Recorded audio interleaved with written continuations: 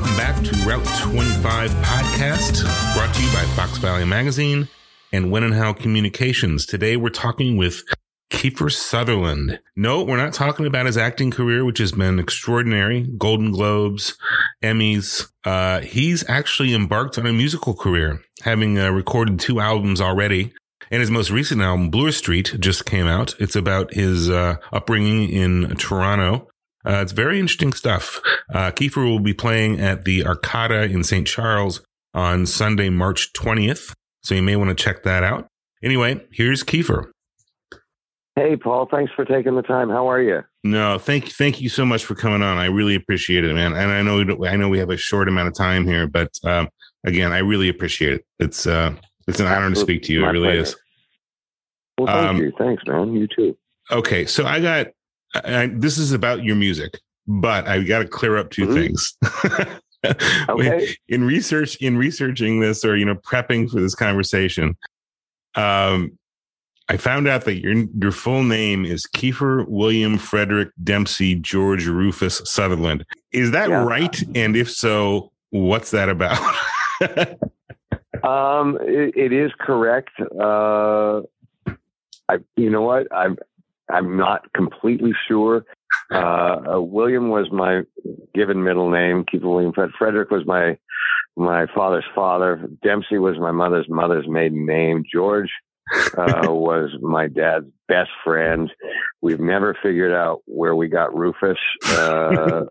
And so, my joke has always been that, my parents didn't have a lot of money back then, and that he probably told people that if you feed us tonight, I'll name my kid after you. It works for me.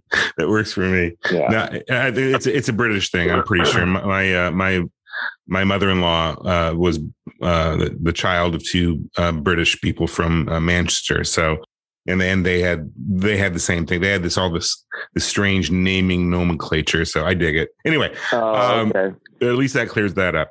Okay. The other thing is, real quick, with your acting career, I just wanted to say something to you. You don't even need to respond, but you look it up and you've got an extraordinary career. I mean, Emmys, Golden Globes, SAGs. I mean, everything you could want. But everybody misses the best part of your career, as far as I'm concerned. And that was in A Few Good Men. Everybody talks about the you can't handle the truth nonsense, from, you know what, but there's a moment where Kindrich is on the stand and Tom Cruise says, "Did you order Code Red?" And the sun is shining through the window, and you have this momentary distraction where you look out the window, controlling your rage, and then said, I did not, right? That momentary look out the windows is still the most exquisite thing I've seen. It's just wonderful. Oh, that's so generous, man. Thank you very much. No, it was brilliant. Well, thank you.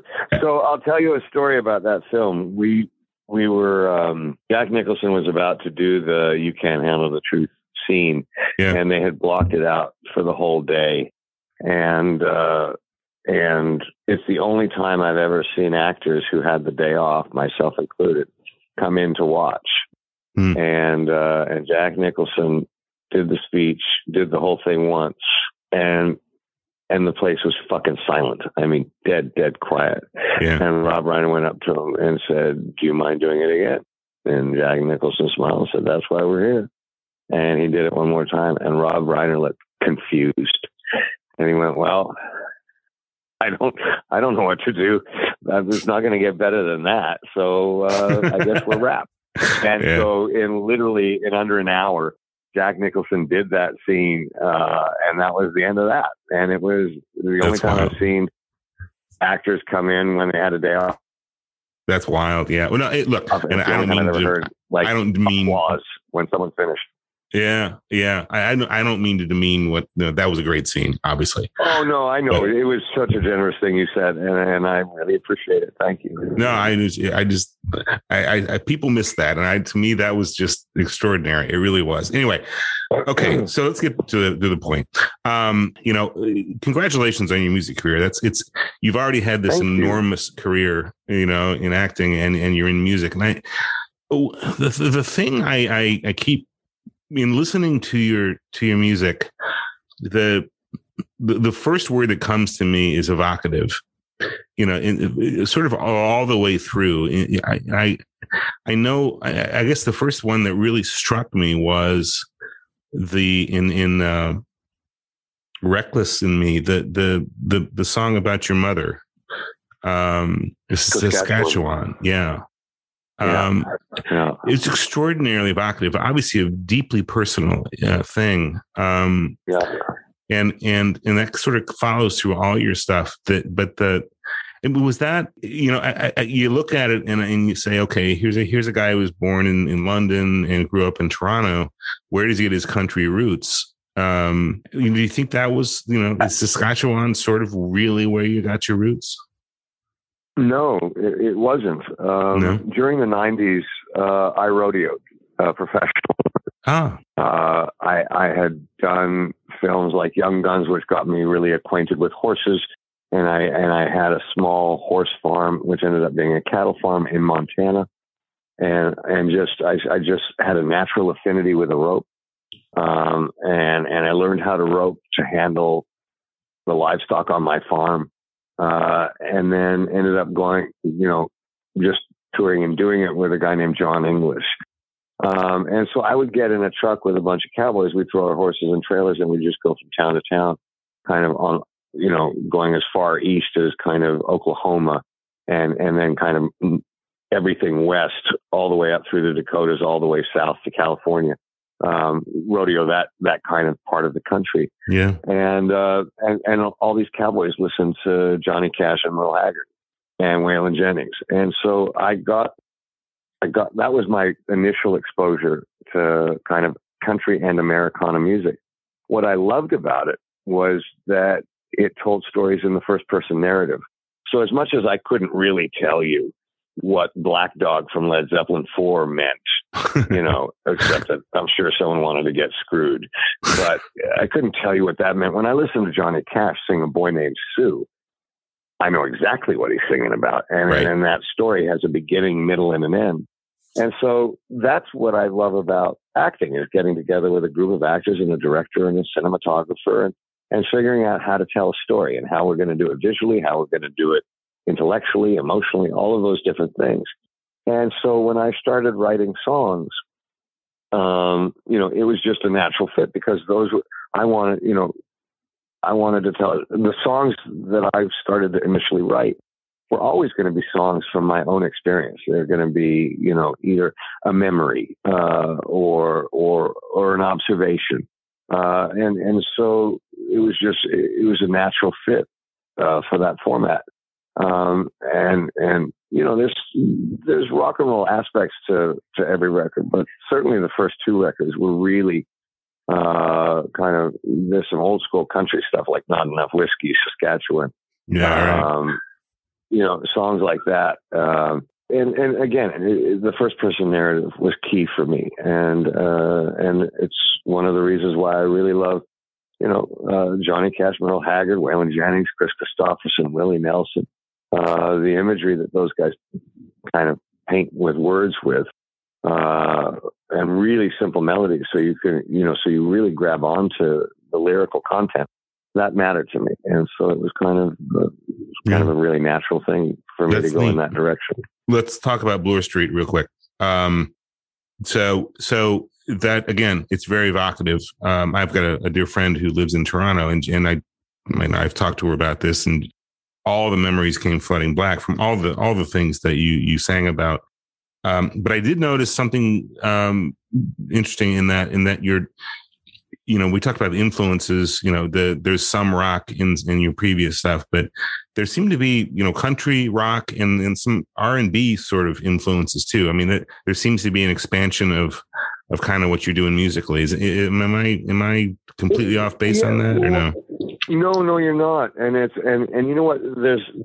Sonically, you're going to get a lot of 80s. You know, that sounds like an 80s record to me. And some people might rub them the wrong way, but it's exactly what I intended to do. Because I love the sound of a lot of records that came out of that time period. And then we had just come off of a tour of Europe, from Czech Republic all the way to the UK. We played like 40 or 50 dates. So it was a really long tour. And the second we came off of that tour, COVID hit and everything locked down. Right. And we'd been basically self-isolating on a bus anyway. So we agreed that we were going to kind of not see anybody else. We were going to kind of try and be really responsible, and we would make this record. And so the record was made, even though Chris Lord-Alge produced it, the songs were kind of worked up kind of the way the band wanted to play them, right? The way we wanted to do them. Yeah. And so it wasn't as thematic as the first two albums. It was much freer. And we made it as a band together, which was also very different than the records that I made with Jude Cole. So it just, it became a much more Americana record than a country record because, we just played how we felt that day. Two-stepping in time, the version that I play on stage now is much more kind of like a waltz, and the way I wrote it, than kind of the rockier version that's out on the radio. Which I love the rockier version. I'm just doing an acoustic show right now. So, right. It's again, it was just it was kind of a much freer record in the sense that we just played how we wanted to play that day, as opposed to kind of trying to do something that had, was trying to really say something. Like Down in a Hole, was a real country record. I mean, there's some real country tunes on that record, and we were trying to kind of honor what we believe is kind of old school American country music.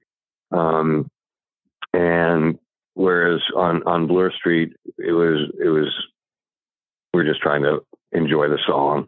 Yeah. And wherever it fit is wherever it fit, Yeah. That's great. So you're doing the acoustic thing.